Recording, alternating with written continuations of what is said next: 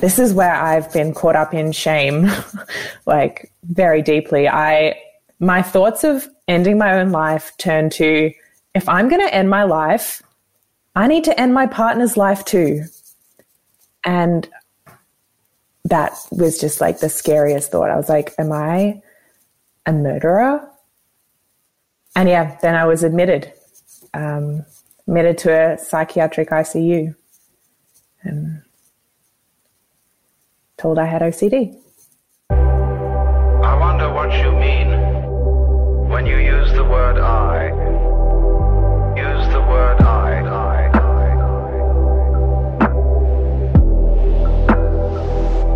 Take a break.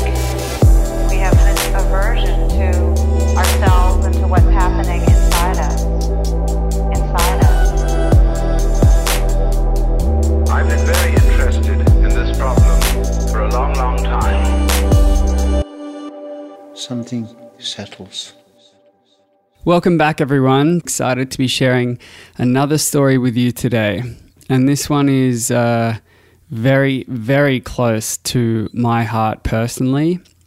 This is actually the most vulnerable I think I've ever been on any platform ever. And that's saying something because I share my story almost every day, but there's 1 or 2% of my story that I don't share, just because it's so raw. And I actually go into it in this episode along with Lena. And Lena is an amazing person, and she has inspired me through her willingness to tell such a personal journey to get into my own details of that 1%. I'm actually still feeling slightly uncomfortable around sharing this just because of the fear of misconception. And even though I've tried my hardest to explain it, because it is incredibly jarring. So I'm trusting that everyone receives this in the way that it's intended. It's been a long time since I've felt uncomfortable being raw and real. And it's a reminder of just how big of a step it is to tell your inner demons to the world. I've done a lot of inner work, though, to make peace with that and know who I am. And so even though maybe not everyone who listens to this will get it, I'm completely comfortable with where I'm at and have gone through everything that I've needed to get to a point where I can tell this and not be too affected by what people think. So thank you for holding this space for me and holding this space for Lena. So Lena is a doctor who, until she was diagnosed only relatively recently, had been silently dealing with the terrifying symptoms of OCD until she heard about my story from her husband, actually, who had seen a keynote at his workplace just a few months ago. She'd never met anyone with obsessive compulsive disorder. And that sense of feeling alone in your experience can be extremely isolating. So, yeah, this chat is something special because I remember feeling the same way.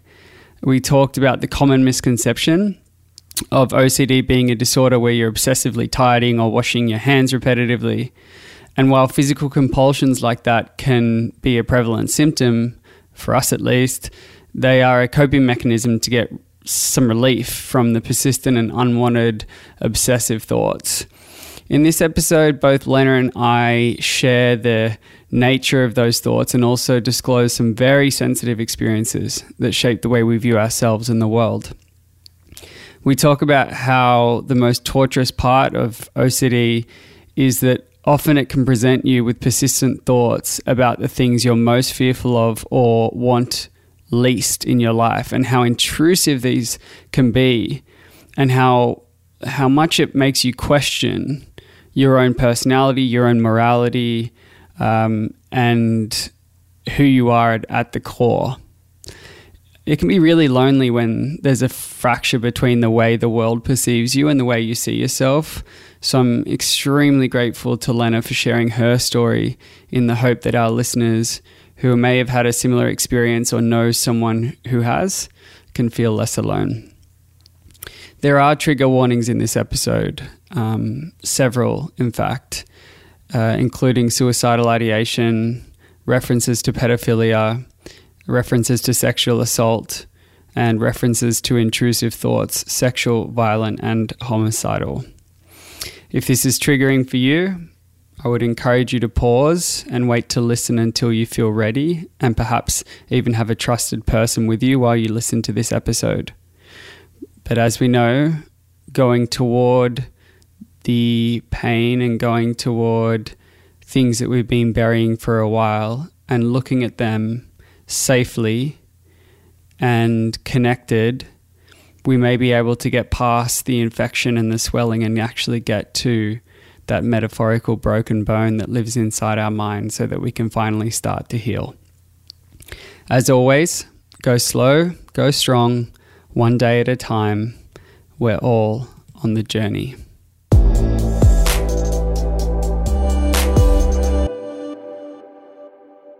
So how are you feeling about this chat? I'm nervous. I mean, of course I'm nervous. Well, I have anxiety, so I get anxious over everything. You're like, this is my jam.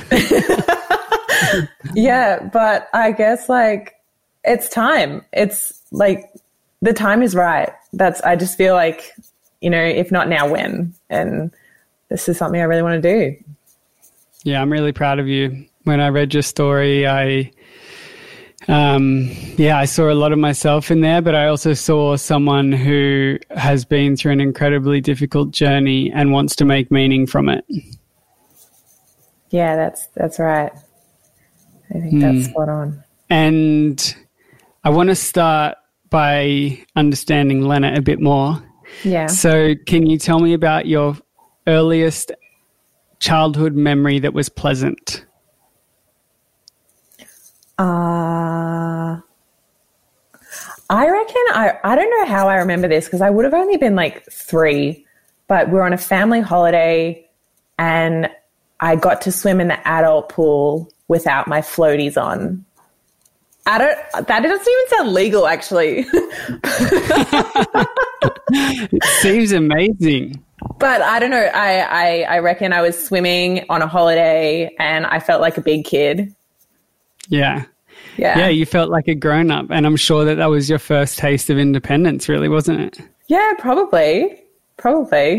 And like surrounded by family and, in the water, pretty close to my heart still. Is the water a bit of a happy, calming place for you? Yeah, definitely.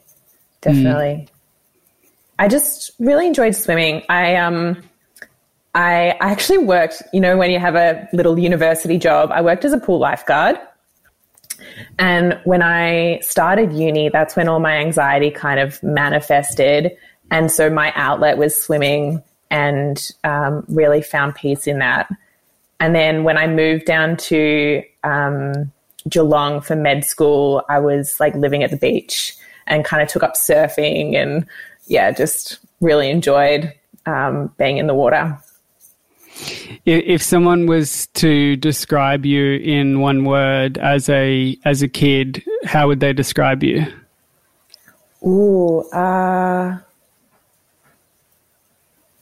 I don't want to say the first thing that comes to my mind is twin.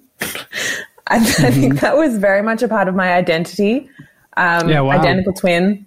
And so when I think about that, I'm like, well, I was the quiet one. So you think about yourself in relation to how you were viewed, which was always together with someone else. Yes. Yeah. And that's, not psychoanalyzing, but it's really interesting and beautiful that your first memory was freedom, because it sounds like that independence was something that you've wanted from an early age. Oh, I see what you did there. Yeah, that makes sense. Yeah. And so throughout your teenage years, would you describe yourself as quiet as well? Yeah. Maybe like when I was comfortable in a group of people, I could be quite loud and have a lot of fun, but I was never one to, go up to a stranger and say hello or make small talk, or even like speak to people outside of like my close circle of friends or anything. Were you, were you quite sporty in school or more academic? I was academic, but I also played a lot of tennis. Why tennis? I don't know. Mum and Dad gave me a racket when I was 5 and I enjoyed it. Very cool. Yeah. Well, I'm very jealous about the fact that you've chosen the medical route. I mean, being a doctor is one of my lifelong dreams that I may or may not get round to. Is that something you've always known that you wanted to do? It's not too late, Mitch. You can do it. I know. Honestly, it's on my midlife crisis checklist. I've already had about 4 midlife crises. But on my next one, because that was kind of the dream. And then I didn't want to be a doctor for the body. I wanted to be a doctor for the mind. And I did a degree in psychology after I left the tech world. And that was kind of my bridge. And the goal is still to continue to go back there and get my MD and become a psychiatrist. But for the moment, I feel like my time is best served doing entrepreneurship in mental health space. Cool. But I'm fucking jealous. And that in and of itself comes with a lot of pressure, right? Doing the GAMSAT and... Oh, my God. Yeah, the GAMSAT was awful. I was like having my GPA, like every grade I did in undergrad, like measured. It was really hard to kind of get through, but I don't know, you know that like, well, if I become a doctor, then I'll be happy. And you're striving for something and it gives you purpose and direction. And I kind of just had this sense that it was the right thing for me to do. You know, during my undergrad, I decided. So. Yeah, wow. And so how old are you now? I'll be 28 soon. 28. And you are in your residency at the moment? Yes. Wow. Do you have you, I have to ask this because I always ask doctors this. What's the most gory thing you've seen in the emergency room? Okay, trigger warning. I had a lady who was attacked by her pet goat, and the horn of the goat went through her leg in one side and out the other. Yikes. Yeah, I didn't have to deal with that for very long because it was way out of my depth and I just had to get the surgeons on board. But yeah, that was pretty gross. God, it's so cool. So cool. I'd love to just be like, hand me the scissors, stat, give me the paddle, stat. I don't know if that really happens, but, you know, in my mind, that's what happens in a hospital. Everyone's just saying stat, running around handing shit to each other. Maybe in an emergency department, but emergency is not for me. So, yeah. Yeah, I don't think I'd be in there for the long haul either. So do you remember the first time where you knew that your mind was a bit different? Yeah. I can't pinpoint like a time, but like when I look back at it, I'm like, oh yeah, when I was like a teenager, maybe like 15, 16, 17, I was having thoughts which maybe everyone has, but I was responding to those thoughts in an abnormal way. So that was like obsessive thoughts, ruminations, a lot of intrusions, and I actually don't know when. The first time I described it to someone, it was a GP and I was 21, and I told her about my bat, and I had been imagining myself with a baseball bat. It sounds like a cartoon, really. I'd be imagining myself with a baseball bat and there'd be 2 of me and one of me would be bashing up the other one. Mm-hmm. And this would happen like as soon as I said something I regretted, or I got a glare from someone that I misinterpreted, or I had a thought that I thought made me perverted. And I think that kind of developed into me using my bat to, like in my imagination, harm other people. And so I just had a lot of violent thoughts. And I think that started, when I was like a late teenager. Yeah. What were your first impressions when those thoughts started to come on? Were you like, I'm possessed, or I'm a lunatic? What was that? Okay, so my thoughts actually started as like sexual intrusive thoughts. And I thought it was puberty. I was like, oh, I'm just like weirdly turned on by weird things. It wasn't until the violent things started that I was like, I don't know, lots of things crossed my mind, whether I had like really rigid thoughts and I was like really socially anxious, but never did OCD cross my mind. And what age was it when it started to become a category of something versus this is just who I am? Like when it was like, oh, I think I have OCD. Oh, that was this year, Mitch. When I finally accepted it. No, that was like this year, but it was my first year of being a doctor, and I was seeing a psychologist, and I was really torn all the time. I was like, talk, don't talk, talk, don't talk. And I was so indecisive. And I saw this psychologist for like 6 months, and I either sat there silent or I'd talk about probably irrelevant things. Like I never spoke about the goings on of my mind, even though I probably knew I needed to, because that's why I was, paying a psychologist. So one day I was having thoughts that really scared me.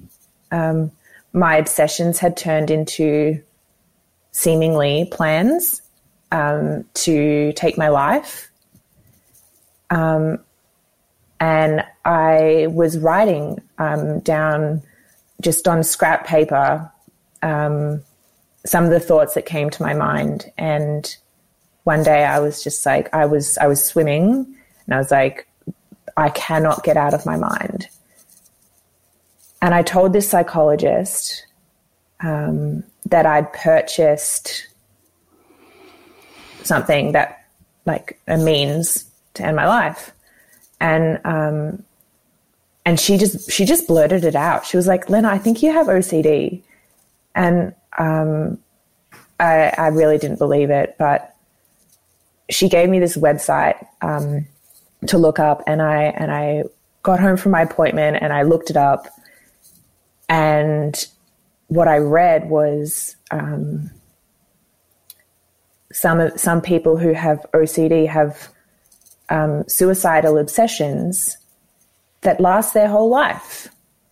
And I was really confronted by that. I was like, if I'm going to have these thoughts for the rest of my life, I don't want that. And the only way I could see out was to end it. And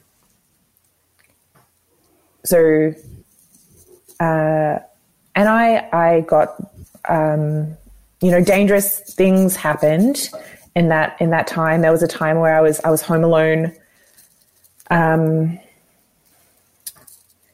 And I say I danced the dance. I got too close. And the next day I was so distant from my partner, and he asked me what was wrong, and I couldn't articulate it. And then I felt really guilty. I was like, how could I possibly leave him? How could I leave him? And then this is where I've been caught up in shame, like very deeply. My thoughts of ending my own life turned to, if I'm going to end my life, I need to end my partner's life too. Mm-hmm. that was just like the scariest thought. I was like, am I a murderer? Mm-hmm. And yeah, then I was admitted to a psychiatric ICU and told I had OCD. It's amazing to hear someone just say it out loud. Really just say it out loud, because I know how much it's taken for you to get to a point right now for those words to leave your lips. Yeah. And thank you for saying it. Yeah.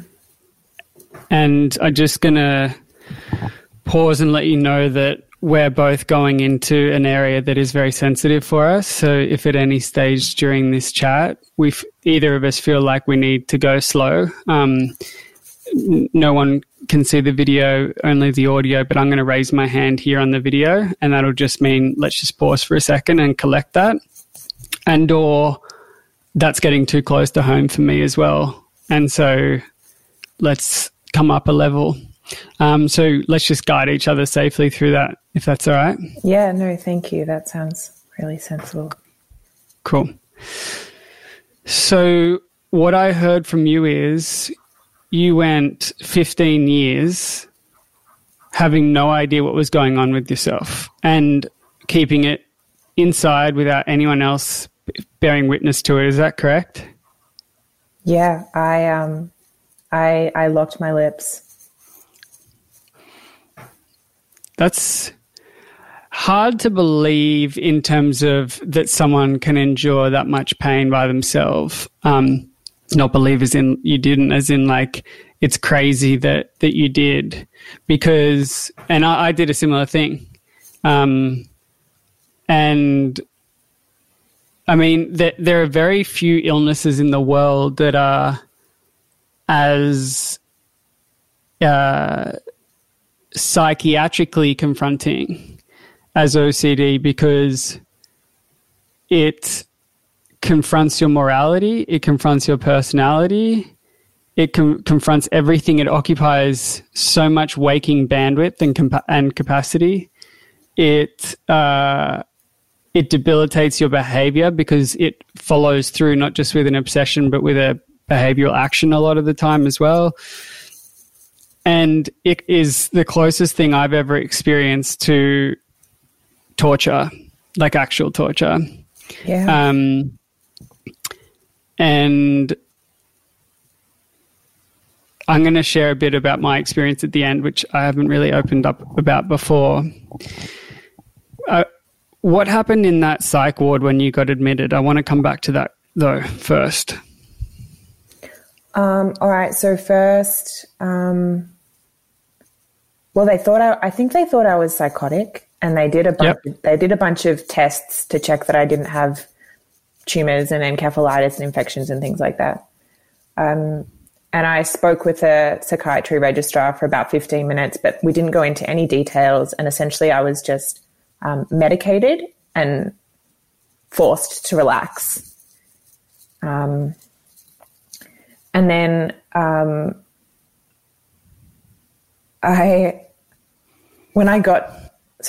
was in like an acute setting, not an emergency, but like an acute setting. And then I got to the ICU, and I arrived by ambulance, which was so confronting because I thought I can walk, like, and I was on a trolley, and I was like, I can walk. And I felt like everything had been taken away from me. And I got to the ICU, and they did this admission checklist, and they searched me. So a psychiatric ICU, you can't have any possessions with you. Like everything has to be locked up at all times when you're not using it. And I remember I got there and they confiscated my shoelaces. And that's something I'm going to remember for the rest of my life, because I was like, what the hell? I'm not trusted with my shoelaces? How did I get here? And I mean, now I look back at that and I think, well, you know, I felt like I was, you know, stripped of my dignity and autonomy and independence and trust and everything. But what they were doing for me is taking away any way I could possibly harm myself and giving me a place where I could be safe. And as you said, it's torture. And it's like, well, if they take everything away, I can't torture myself anymore. Like, it's just not a possibility for me to hurt myself if there's no way for me to do it. I remember standing in the bathroom at night when I was meant to be asleep, and all I could think of was hit your head, hit your head, hit your head. And I was like, how hard would I have to hit my head to cause a bleed and die? And I was like, and I would nod my head like a tick. And I really thought I was losing the plot. And not only that, but that I'd like never recover from it. I was so scared.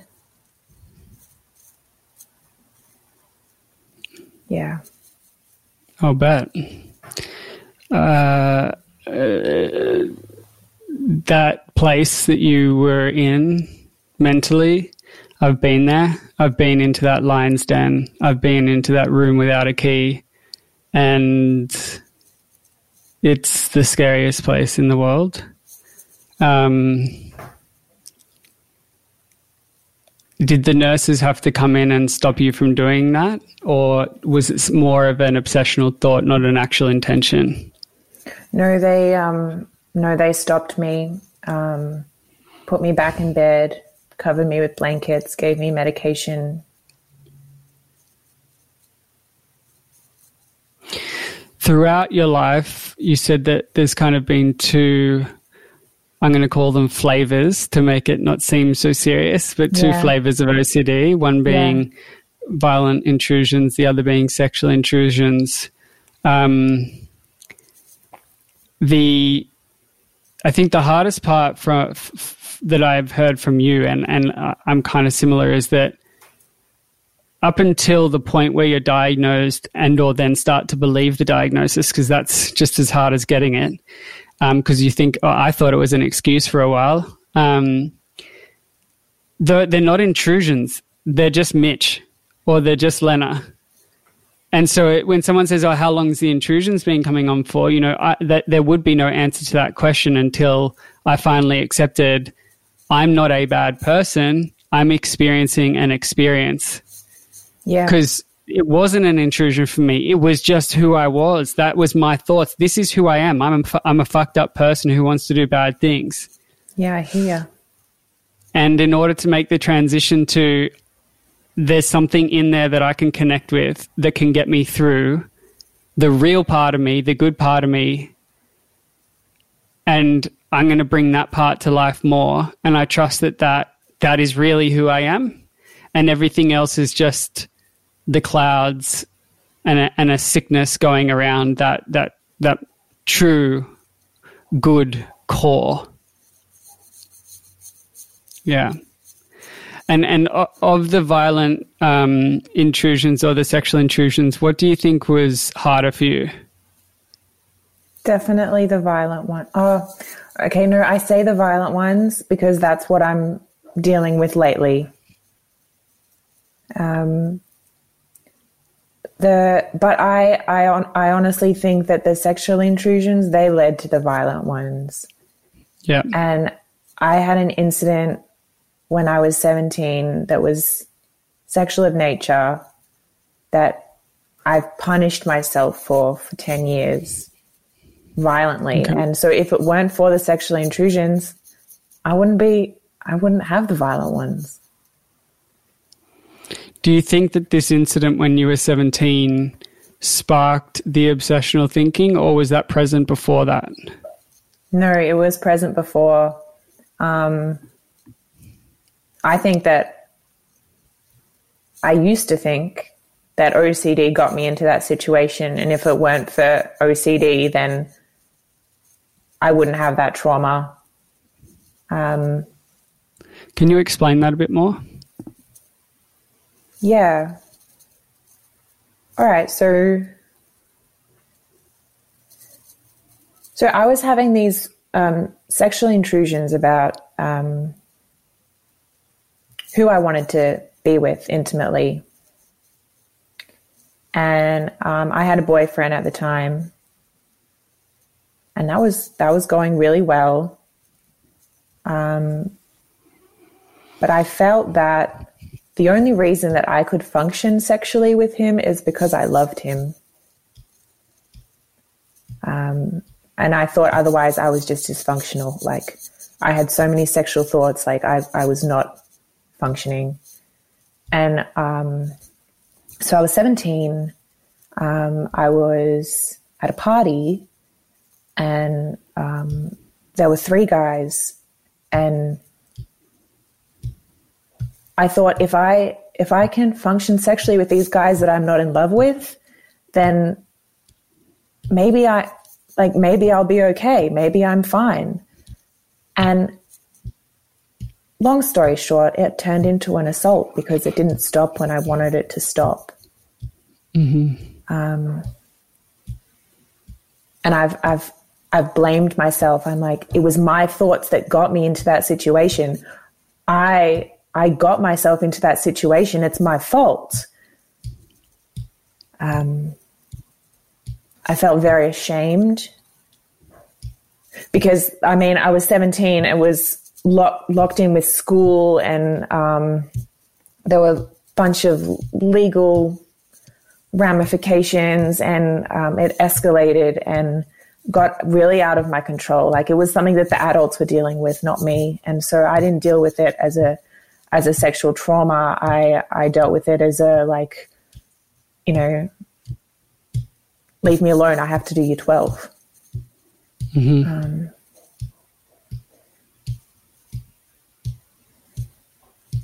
Yeah. I've forgiven myself now, though. I realize that I'm allowed to want something and then change my mind. And anyone can. A lot of sexual assaults start with it being consensual, and you're allowed to then change your mind. Absolutely. I've never heard it put like that before. It's that really hit me hard in a clarity way. Like, you're allowed to want something and change your mind. And I think that a lot of girls either A, feel bad for the changing of mind, like I don't want to lead them on, or B, a lot of guys don't. Their ego gets tarnished when that change happens, and then the only way they know how to act is in anger. Yeah. And it's the mixture of those two things where bad things happen. Yeah. Anger is not what you want. No, especially not in an intimate scenario. No way. Yeah. It has no place there. Yeah. So you're already feeling confused as a teenager by these thoughts, and then this trauma happens and basically pours gasoline, and then the OCD almost becomes like a self-sabotage method and reinforced as a way of coping with the trauma. Yeah, I reckon. Yeah, that's how I understand it now. I think the violent intrusions and OCD really came out of that. And if you don't mind me asking, and I'm going to share some of mine and only share what you're comfortable with, for people who are unfamiliar with OCD, a lot of people think that it's the straightening disorder where you just tidy up the bookshelf, or if you haven't made your bed. And it's a massive, massive, massive misconception. So to clarify, OCD is thoughts that are so highly sticky and are filled with rumination that it is near on impossible, well, as it feels anyway, to not have that thought continuously in your mind. OCD is not only the intensity of a thought, that by definition, it's an unwanted thought. So my psychologist said to me that OCD will find the thing that you're most insecure about and fear the most and explode it into your awareness beyond your control. So the first big differentiator is you have to understand, people who haven't been through this need to understand obsessions by incredibly intense, unwanted thoughts that plague your conscious awareness. The second part of OCD that people don't understand is the compulsions. So compulsions are behaviors that people do in order to get some relief from the tenacious, obsessional, sticky thought. And for whatever reason, they don't really know why in the brain that this happens, but certain rituals or behaviors act as neutralizing agents to that obsession. Sometimes they're related to the obsession in the instance of contamination OCD, where someone who has just washed their hands will leave the basin and say, but there is germs in the air, and so therefore my hands are recontaminated, I need to go wash them again. So that's a direct compulsion relation to an obsession. Other times, they're not related. So, for example, I would have an intrusion about being possessed by the devil or hating God, and I would have to blink at the sky in a certain amount of times in a certain pattern. So I would call that an unrelated compulsion. But for whatever reason, it was my punishment, or it was my relief through the form of a compulsive behavior. The obsessions and compulsions are both equally hard. I think obsessions because they derail your sense of self so much, and the compulsions because they interfere with your day-to-day life so much because they seem so mandatory. They can also seem incredibly bizarre, and in social settings it can be really confronting because your mind won't let you not do it a lot of the time. I also want to clarify that for me, OCD is the illness of ambiguity. It is, by definition, the inability to sit with uncertainty. So in a book that I read, one of the most helpful books I've ever read, which is the Mindfulness OCD Workbook, as well as many others, as I went through my outpatient treatment in Louisville, Kentucky for OCD, they had this graph of this wheel of awareness. And on either sides of the graph, they showed almost like radio frequency coming in from either edge. And they're like, here are the millions of thoughts that we have every day in our subconscious that no one even registers, right? So you might be walking across the road at a pedestrian crossing, and in your subconscious mind, you might say things to yourself like, imagine if they didn't stop. Imagine if they just kept going through and just cleaned me up. Or imagine if I just jumped on the bottom of their car, right? So everyone occasionally has these random thoughts that'll float into conscious awareness. Like when a lot of people have experienced driving in a car and being like, what if I just changed the wheel and I just went into oncoming traffic, right? So a lot of people can relate to that. They're like, oh, I know what that's like to get that really weird thought just pop in. Think about that, but all the time with everything that you care about. It's like a magnifying glass on the periphery edges of every thought that you have, making something that would usually not even register on the frequency level feel like it's at 1,000,000 decibels. It's like more things, like everything is in scope. You're so aware of everything, and it's not only in scope, it's intensified through the roof. So the reason is because most people who don't have this pattern of thinking will have an unwanted thought, and it won't register because to the brain goes, it's not significant. It doesn't threaten my life. So it's permanently just filtering and doing all this amazing work for you. And if that happens in your day-to-day life, you should be grateful every day that your brain does all that heavy lifting for you without you having to think about it. What happens with OCD is all those thoughts don't get filtered because your brain is on high alert. It's searching out for those thoughts. It wants to know when those thoughts are happening because it uses that as a sign of danger. So it goes, if that thought's there, I'm in danger, so I have to always be on the lookout for it. And then it starts the cycle of perpetuation. So in someone's mind who's like, when you wash your hands and you walk out of the basin, if you've never experienced this, technically, if you really search the crevasses of your mind, you would probably find a thought in there somewhere, which is, are they clean enough? Or do you reckon there's bacteria in the air? But you would just seldom come into your awareness because your brain automatically does a mathematical calculation in your head and it goes, without you even knowing it, it'll go, oh, that's got a 0.00001% chance of likelihood. We're not even going to push this into his field of view. But with someone with OCD, they're looking for that. They grab that 0.0001 and they make it feel to themselves like it is 100% what's going to happen and 100% who you are. So hopefully that paints a bit of a picture for the layperson as to what it's like to experience that when you've never had it before. It is an inability to tolerate uncertainty, the inability for something that's 0.1% of a chance. You can't hack that and it feels like everything. You personalize it, you're aware of way more things, and it feels very true for you, so much so that if you don't do a behavior, it is who you are and it means X, Y, Z. I think the hard part is that the X, Y, Z, i.e. the outcome of if I don't do this compulsion, or if I don't challenge or get sucked up in this obsessive ruminating thought, then something bad's going to happen. And that something bad is not acceptable in your mind. So you force yourself, you would compromise every area of your life so as to not let the outcome of the what if I don't do this happen.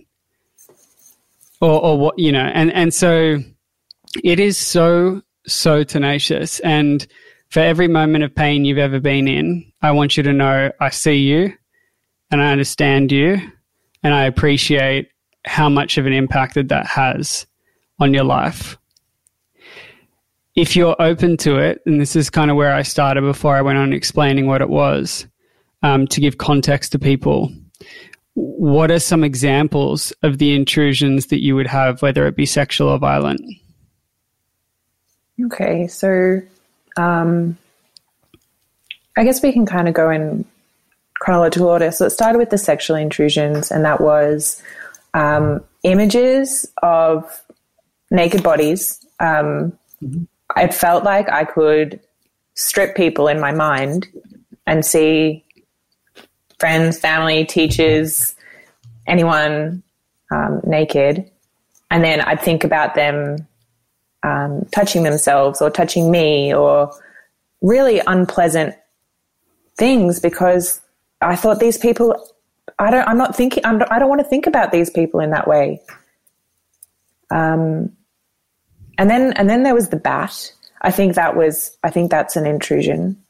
The baseball bat where I hit myself and I, see two of me. I think I imagine people strangling me. I imagine violent things happening to me during intercourse. Mm-hmm. So it's kind of like a violent sexual intersection where it's just one on top of the other. And then I guess since I became a doctor, I'm telling myself all the time, what if I kill someone? What if I'm not good enough? What if I make a mistake? What if my patients don't like me? What if I am responsible for all the bad things that are going to happen in their life?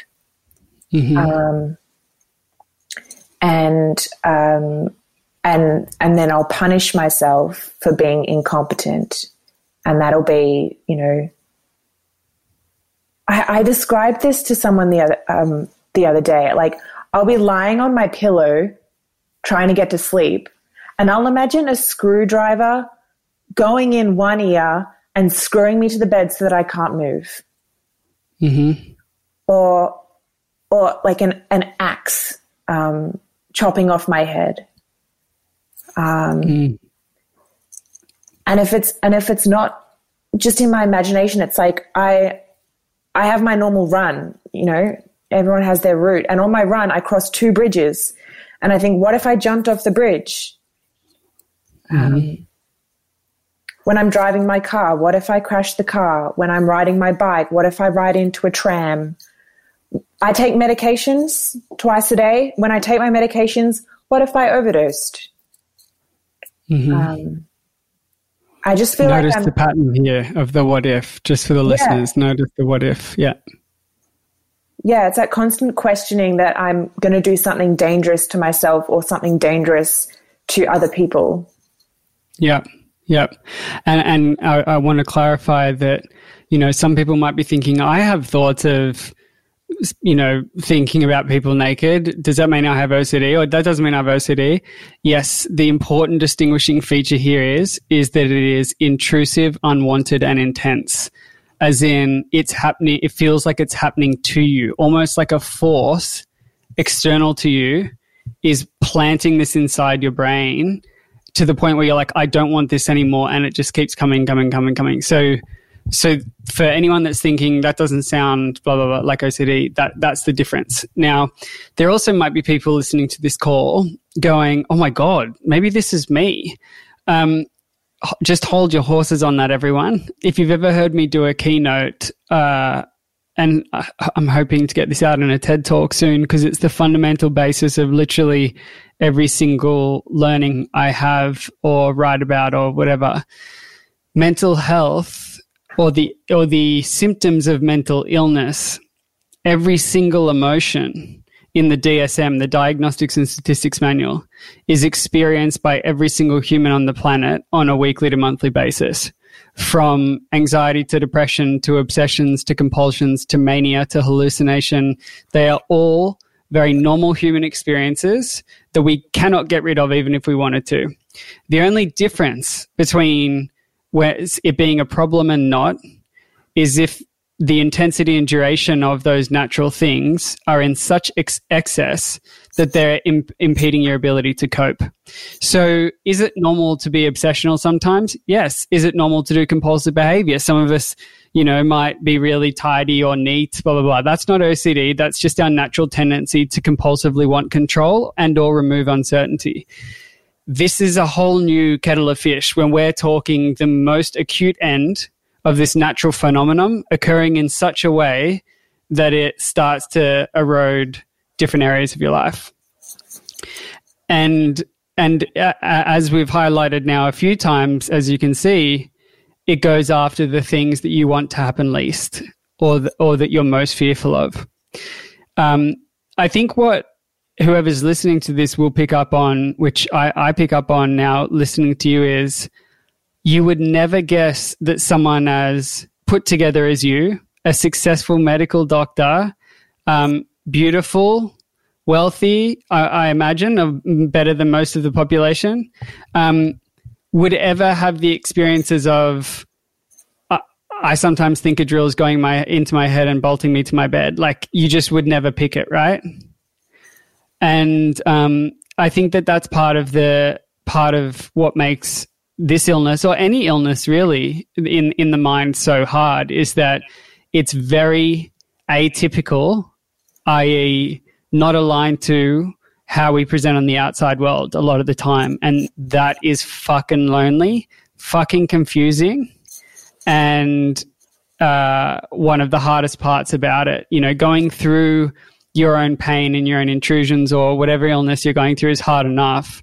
Then to feel like a complete alien to yourself and those that you love is just as hard, if not harder. Yeah. Yeah, definitely. So before we get on to some of the ways that you've been dealing with this and coping with this, because I think that's a really, really, really important part of the story to tell.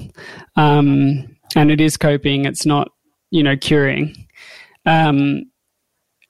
I just want to share a bit of my context that I have never shared before. So I have had a long history with OCD. That's very public. My mum first saw me repetitively touching the dashboard of her car and blinking repetitively, saying the word God over and over when I was about 7 years old. Now, where all that started is something I don't talk about, which is I had what I would call, not that we're competing here, but I've seen it written as the worst form of OCD, which is pedophilia OCD. So for me, this was triggered. I mean, my whole family has a history of mental illness, severe in terms of agoraphobia, depression, PTSD. So I was going to get something. But for me, the catalyst was, I remember vividly, when I was about 5, I would say, my friend and I at a sleepover were experimenting with each other naked in bed, another boy. I'm a straight male today, but at that time, obviously, boys do their thing. Well, some do. I did, which again racked me with guilt my entire life until recently, really. And my dad caught us, and I got berated. I got in a lot of trouble.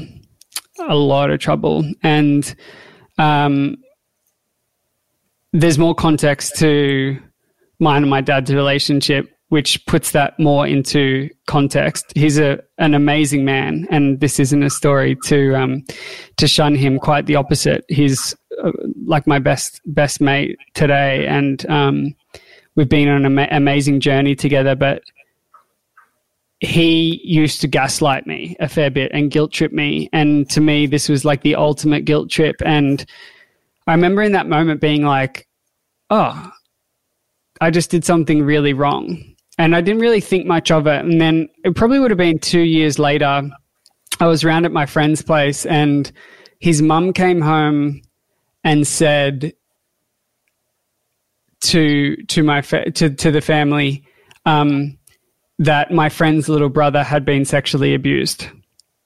And I didn't even know what that was. And I was like, "What's that?" And they're like, "Well, an older man has touched this boy." And in that moment, my whole world imploded, because I went, "I'm a pedophile." I went, well, what I did then was that, and I am a sexual monster.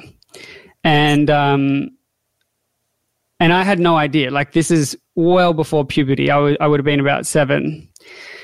And it was from that day onwards, I don't remember exactly how it went, but I started doing a lot of weird shit. I started touching light switches 150 times. And if not, I was a pedophile. I would have intrusive thoughts all day around it. I would have to pray a certain amount of times in a certain order.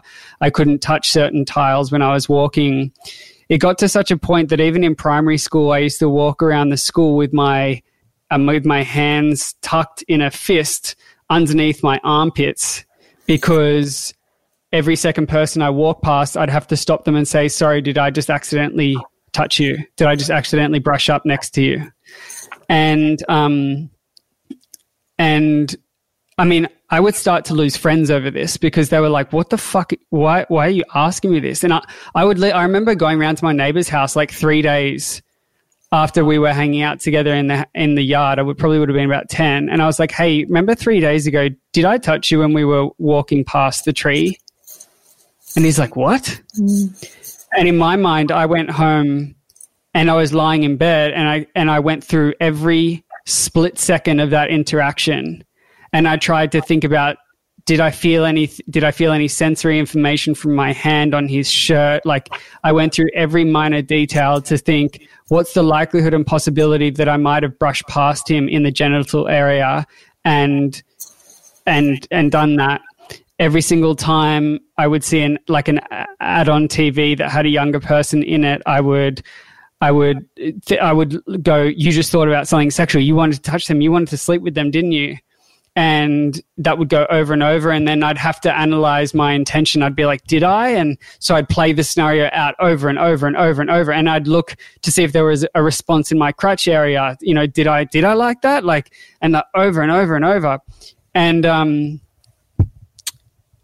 I remember that, so my mum's my best friend, and she's thank fucking God for her. Honestly, I wouldn't be here without her. But I remember going up to her when I was little, and I was trying to put words to this, and I was like, I'm having thoughts about this, this, and this. And she had me at 23, and when she was 23, she's now in her mid-50s. So, you know, this is decades and decades ago when things were very different. And you can imagine it was my mum and I, she was a single mum. My dad had to move away when I was younger, and going to her and saying, this is what I'm thinking. And her being like, oh, okay. And I could tell, no matter what she said, I could tell that she would look at me and be like, something's fucking wrong with this kid. And in that moment, I'm like, that's when the real damage started to happen, is because I'm like, holy fuck, even my own mum thinks that I'm a monster. That's how I internalized it. She absolutely didn't. But I'm like, even she thinks I'm a monster. And then there was so many different variations that would come out of that, largely sexual orientated. The tiniest thing is you couldn't even imagine, like going to the shops and seeing a little kid walk past would be an ordeal, because I'd be like, oh my God, I now have to spend hours dissecting if I looked at their hair too long. And by the way, this is in contrast with my everyday life of having heaps of friends, getting 97.3 in my UAI, representing sport, and you know, all the shit that looked like I was fine, but so fucking not fine. And the thing was, you know, people had said that they were nervous before or maybe sad, but fucking no one was coming close to the experiences that I was. And so, you know, I was just like, I'm a bad person, and I'm a crazy person. And essentially where that kind of melted into was that in my late teens, after a smoke of marijuana, I've never done drugs in my life, but in less than a handful of times I've smoked weed experimenting as a teenager, and that triggered a enormous panic attack, which brought on the onset of depersonalization disorder, which was now a whole other kettle of fish that I was dealing with amongst the OCD that was as bad, if not worse, because it was like permanently being on the brink of a panic attack 24/7, 365. So amidst those two disorders playing round, there was strong suicidal ideation, strong. And I would kind of get in moments where I would get relief and respite, and oh God, the amount of nights my mum would stay up with me just being like, okay, well, tell me what else you're feeling. Tell me what else you're thinking. And I would just be so ashamed, so embarrassed, so ashamed. And I would run downstairs and I'd almost have to confess to her the things that I'd been thinking. And, you know, what she didn't know at the time, and thank fucking God she handled it like this, is that she was like, you know, the worst thing that you can do in those situations is feed them and give them validity. You know, and worry and be like, oh, fuck, maybe that is, and da-da-da-da-da. And eventually she worked out how to manage me. She had such faith in who I was. And that's why I credit everything in my life to her, is that even though sometimes I read her as, holy shit, this kid's a monster and he's fucked up, deep down what I could feel from her was, I know who you are. I know who you are. And you will find that too one day. And until that time, I'm going to hold that for you. And so she would, you know, I'd come to her with some outlandish shit and she would say, Maybe. Okay, cool. Maybe that is true. Maybe you are that person. Maybe you're going to do that. It's okay. And thank fucking God for that, because, and we'll get to treatment later, but the only way you can treat this is not trying to fight it, but by actually starting to accept it and go, maybe that is me. Maybe that is me. Maybe I just fucking thought that. Maybe I'm a fucking pedophile. Maybe I wanted to stab that person. Maybe I do want to jump out of a bridge. Yes. All right. You fucking win. You fucking win. Have me. You fucking win. I'm all these things. I'm all these fucking things that you say I am. I hear you. And but like you, I had no framework to operate in, because I was diagnosed with OCD at 7 in terms of touching things. But by the way, none of that was, I didn't talk about why I was doing that or the thoughts that were going through my head. So I had no idea that pedophilia stuff was OCD and the fear of it. So it wasn't until I was 25, I was working for Microsoft as a global product manager in Seattle, when I had my ultimate breakdown, and I saw this video on YouTube that saved my life, which I've talked about on numerous occasions. I don't talk about the contents of that video because it's incredibly private, but the two things that he had and said was, I have depersonalization. I had no idea that was even a thing. And this is 5 years ago, by the way. This isn't a long time ago. I had no idea this was a thing, and I'd been suffering from it since I was 17, just thinking that I was fucking insane, that this was not anxiety. This was something way worse. I'd never read or heard or anything in the same ballpark. And this guy described it to the T. And I was like, oh, this is a thing. This is a thing with boundaries and a word and then he also happened to have the exact same flavor of OCD that I had, which was the sexual intrusions, particularly around young people. I had a lot of religious OCD as well, because as part of that, I believed that I was immoral and possessed, and so all that stuff. And I remember walking down the street in Seattle, watching this video, and falling to my knees on the side of the road at midday on a Tuesday and screaming my lungs out. Screaming. The whole neighborhood would have heard. Screaming, almost like for the first time someone started to dangle a key in front of me. I felt like I was trapped in this prison with this lion that has been ripping me to shreds from the moment that I could walk and talk. And it's like someone just turned around the corner and showed me this key and went, oh, you want to get out, do you? Because imagine going your entire life thinking that you're a fucked up demonic person and that you're insane, and someone in an instant going, no, that's not who you are. And actually, this all makes sense. And this is all going to be okay. And there's a framework to understand this and a model to view this and reflect on it, and you don't need to hold on to that in your identity anymore. And it's been a long road since then of a whole lot of things, from therapy to medication and beyond. But it was that moment where I screamed, where it was a mixture of more anger than I could ever fill an entire universe with, that I'd gone this long, this confused, and this fucked up, and this self-deprecating without having this information, mixed with the relief of maybe I can turn that key and maybe I can live free of this harness that has kept me so paralyzed. Yeah. And it was that day that changed my life forever, where I started to truly understand who I was and put me on a mission towards mental health. So that is a long way of kind of, and for a long time, like, just like you, telling someone out loud the things that are going through your head, the moment someone hears the words, what, you just thought about a little kid, you know, they're like, what the fuck is wrong with you? And you're like, no, I don't want to. Like, I don't want to. But then you say those words and you start to not even know if you believe it.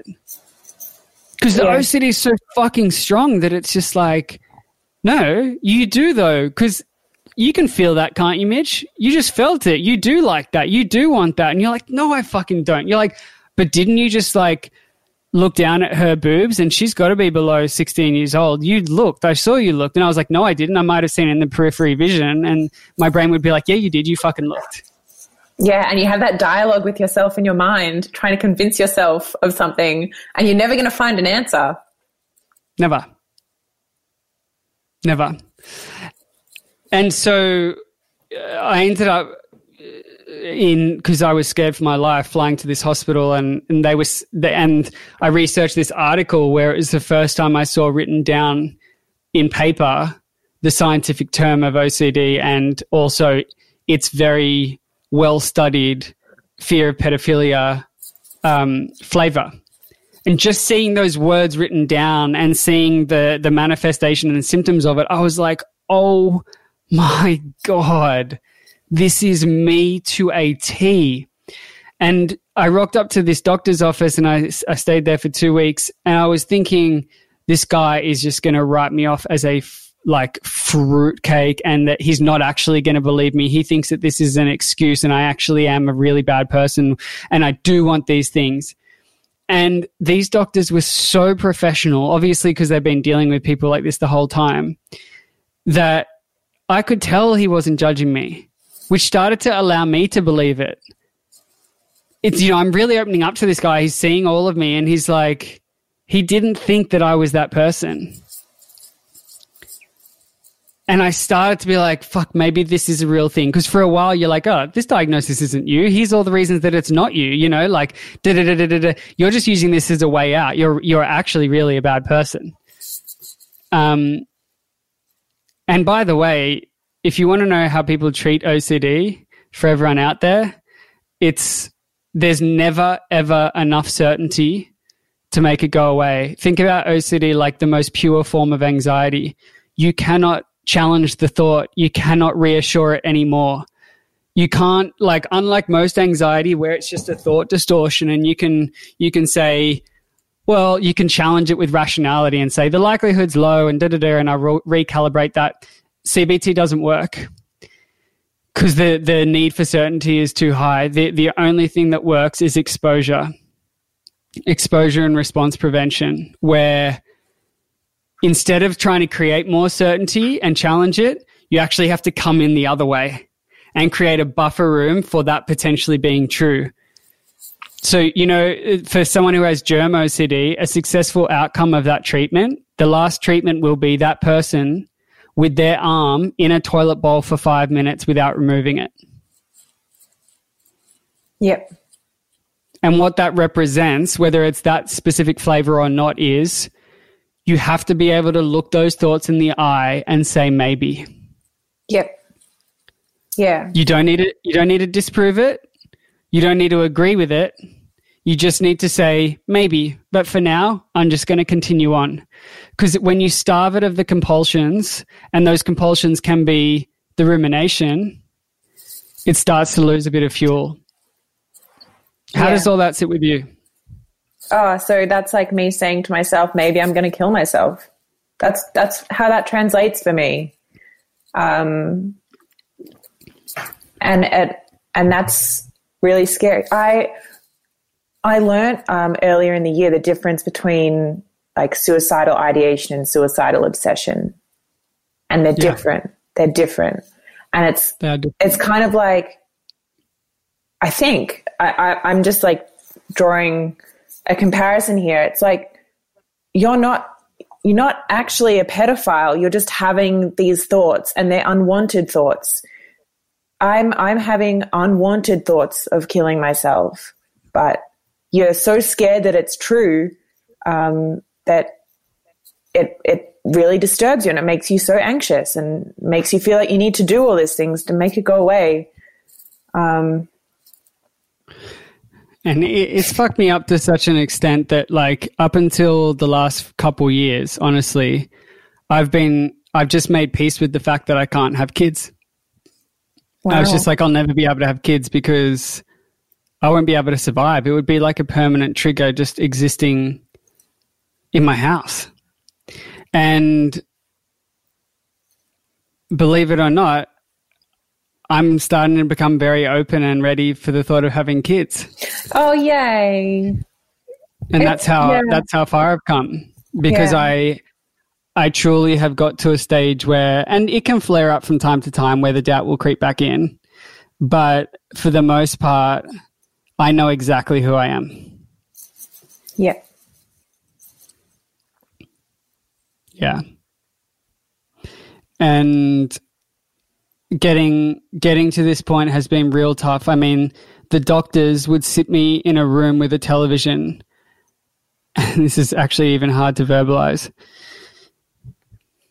The doctors would sit me in a room with a television and they would play commercials on TV with children on it and not make me look away. Wow, that sounds so hard. And they would do that because looking away was a form of a compulsion. It was a way of trying to break the cycle without letting the obsession be there and not challenge it. Yeah. And so they would literally monitor my eyes and they'd be like, you're looking away, keep looking at the screen. Wow, that's torture in itself, isn't it? Yes, but unfortunately with this stuff, the only way around is through. Yeah. And you have to be willing, you must be willing to be strong enough to go through. Yeah. My psychologist always tells me to be reluctantly willing. She says if I'm reluctant, it means I'm doing something that's challenging me, which is going to help me. But you need to want to go through in some capacity. Yeah.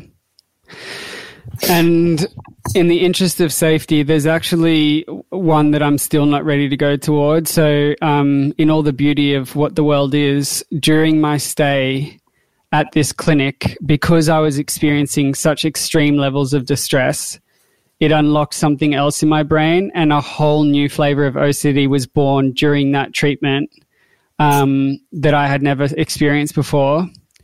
That was actually, of everything that I've ever experienced in my life, that's that thing, that new offshoot that emerged during that treatment is to this date the closest that anything's ever come to killing me. Wow. And I don't think I'll ever be ready to talk about what that specific one was. It was totally different to the one I was talking about before.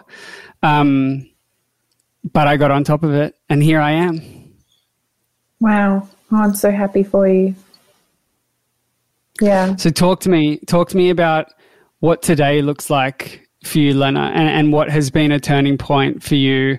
I want to know, how are you doing day to day and what things are helping you, at least help you pop out the side of feeling like you're in the middle of it? Yeah. Okay. So, kind of as you've already touched on, accepting the diagnosis and accepting that this is something I have to live with.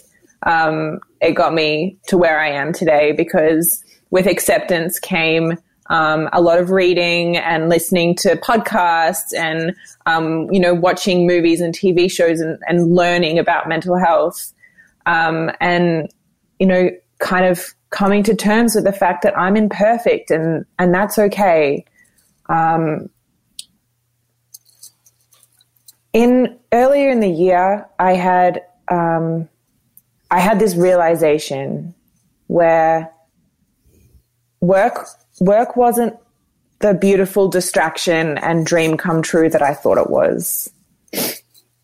Work was actually really damaging me. And it took me so long to figure that out, because I've always been so socially anxious that I never made any close friends at work. And I left medical school and went to a hospital where I didn't know anyone. And I was ritualizing and reassuring myself and checking and doing all this OCD stuff without anyone knowing that that was abnormal for me, and no one in my personal life knowing that I was doing that at work. And I had this, I get panic attacks. I get panic attacks. And I had this panic attack earlier in the year where I was so close to being like, oh no, I can't do this. I need to end my life. And then I was like, what the hell? I have a great life. I was like, oh no, okay. And then early this year, that's when the penny dropped. Okay, I have OCD. And since I've accepted that and learnt about it, I'm actually able to engage in my therapy and,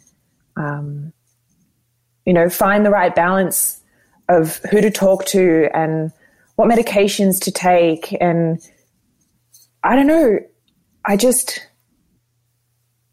think it's, have you heard of acceptance commitment therapy? Yes. Yeah. Okay, good. Yeah. Okay. So I listened, Stephen Hayes, he has a TED Talk and I watched his TED Talk and it was like this amazing light bulb moment where I'm like, aha, as soon as I stop running away from the panic attacks, they won't be as bad anymore. They won't have as much power over me. And now I'm like, I had this meeting a month ago or so, and I was so nervous about it. And I was like, okay, what's the worst thing that could happen in this meeting with work? The worst thing that could happen was I would have a panic attack. And I was like, all right, great. So I go into this meeting, I have a panic attack, and then I get on with it. And that's how it's going to go. And I came to terms with it. I was like, there's nothing to be ashamed of or embarrassed over. It's a difficult meeting. It's, with people I don't know. And then as soon as I realized, like, well, so what if I panic? Like, it kind of evaporates a little bit. The only thing panic is the fear of fear itself. Yes, exactly.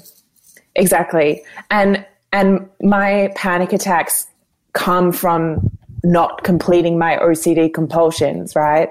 So, if I'm not afraid of not doing my compulsions, which by the way are purely mental, I don't have any physical compulsions, which is why it took me so long to realize, okay, this is OCD. Mm-hmm. It's all in my head. Once I came to terms with that, then there was no reason to, do the compulsions. And that's how I've kind of turned the corner, I guess. And how do you feel like you're coping okay day to day? Yeah. So I've had some time off work since coming to terms with the fact that work was, impinging on my life a lot. And now I'm, I don't know. I've never been better. I really think that once I accepted the diagnosis and I started learning about it, knowledge has just helped me so much, understanding things. Yeah.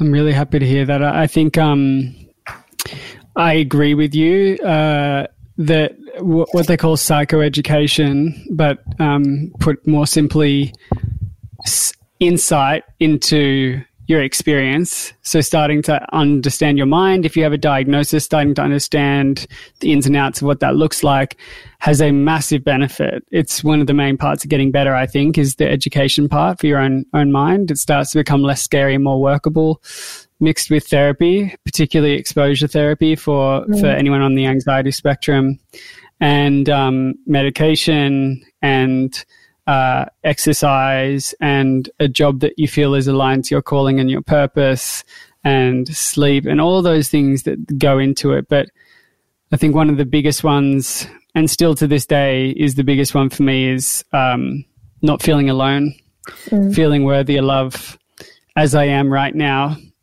feeling seen for who I fully am, warts and all. This is me, all cards on the table, as real as I can get. No wonder my organization's called Heart on My Sleeve. Here it all is. Yeah. And feeling worthy of love in that moment, nothing is more powerful than that. Yeah. And I mean, that's why I'm doing this, because in part of my learning, I was like, 1 in 40 people, it might be more than that, have OCD. How do I not know anyone with OCD? I know more than 40 people in my life, and I didn't know anyone. And you know what? I learned about your story, and I was like, if you're so brave enough to tell your story and help me, well, like, what if there's a little, med student, getting into med school and has OCD and they just need some guidance. Like, I don't know. I think I would have benefited from knowing someone with OCD when I was going through my rock bottom. That sentence just there is literally the entire reason Heart on My Sleeve exists, to pass it on. Yeah. That's it. All we're trying to do here is pass it on. We're trying to use our story and make meaning from it so that someone else can benefit from our pain, and we heal together through that connection. And so I can guarantee, as much as my need for certainty will allow it, that there is someone listening to this right now who you have helped significantly and perhaps even changed/saved a life. So from the bottom of my heart, Lena, thank you for passing it on. My absolute pleasure, Mitch.